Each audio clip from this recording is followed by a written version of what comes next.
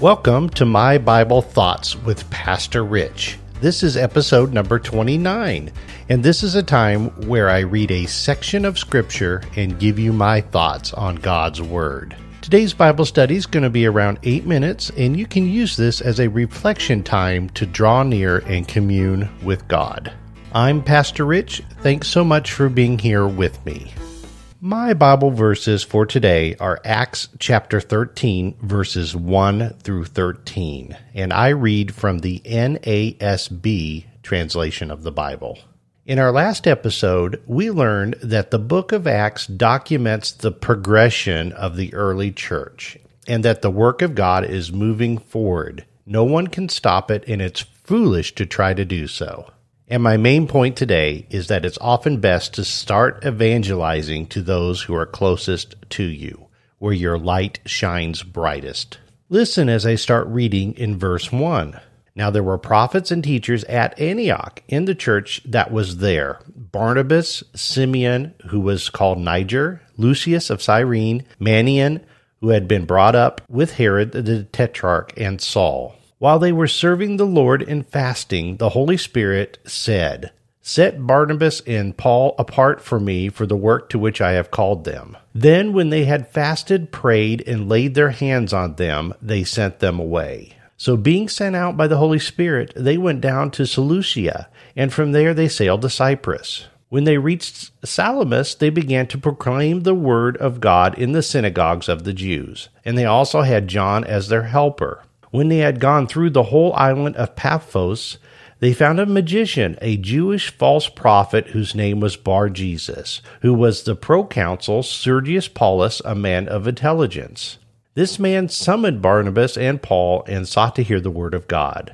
But Elymas, the magician, for so his name is translated, was opposing them, seeking to turn the proconsul away from faith. But Saul, who was also known as Paul, filled with the Holy Spirit, stared at him and said, "You who are full of deceit and fraud, you are the son of the devil.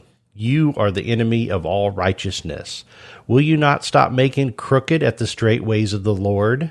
Now, behold, the hand of the Lord is upon you, and you will be blind and not see the sun for a time." And immediately a mist and a darkness fell upon him, and he went about seeking those who would lead him by the hand. Then the proconsul believed when he saw what had happened, being amazed at the teaching of the Lord.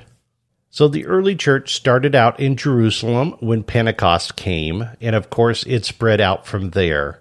But at this point, the church was still very Jewish. Now, we had seen the Roman Cornelius come to faith, but there's still kind of a Jewish flavor to it all. How did this church become more universal, since it is for everybody? Here we see prophets and teachers in the church in Antioch. They received new revelations from God. So Barnabas, Simeon, Lucius, Manaen, and Saul. So that's quite a mixture and diversity.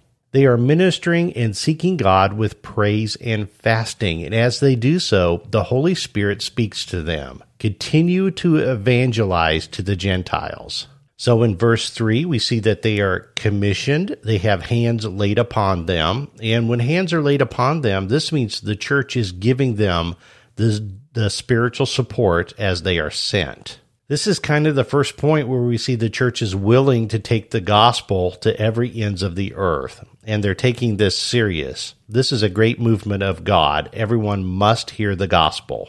As the story progresses, then they go to Cyprus. We see that in verses 4 through 12. They arrive in Salamis, and Cyprus means copper because there's copper mines there in this region. Paul and Barnabas preach in the synagogues. They preach the word of God to the whole of the island. Most historians believe that they spent about 2 months on this island. And at this point, things change in verse 9. Paul mixes among the Roman officials.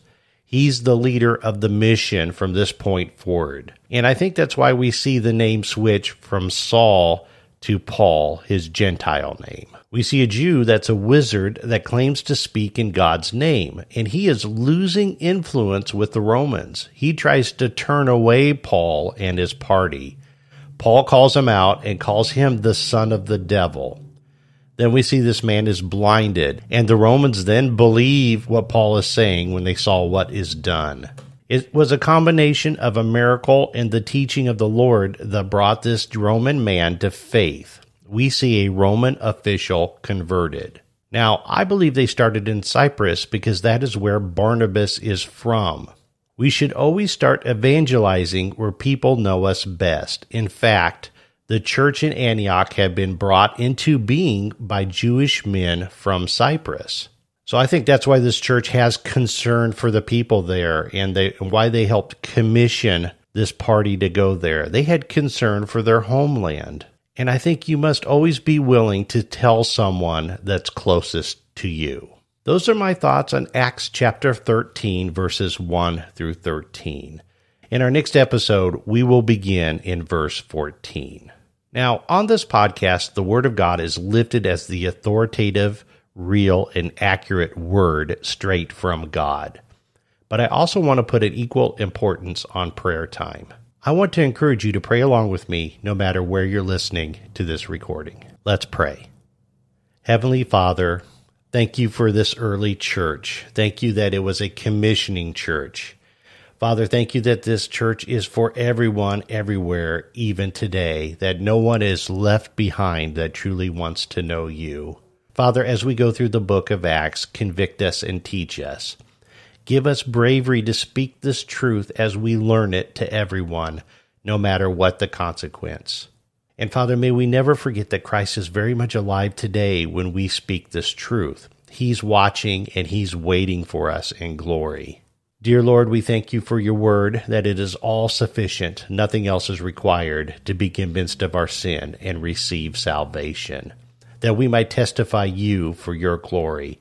Give us bravery, courage, love enough to testify to anyone who will listen. My prayer today, Lord, is that if there's anyone listening that does not know Jesus as their Lord and Savior, that the conviction of the Holy Spirit work on them. And as we depart for today, Lord, may none of us forget your Holy Son, who died for our sins, and now sits at your right hand, very much alive and in glory. Amen. So that's episode 29, going verse by verse through the book of Acts. And if you haven't listened to the rest of the book, I suggest you start in episode number 1 and you work your way through with me. I pray that this study is edifying for you. And if you'd like to join a community of like-minded Christians, then I suggest you look in the show notes below, where I have listed links to both my Facebook group and my Twitter page. I want to take this time to thank you for following me as part of your podcast routine. Thank you and have a great day.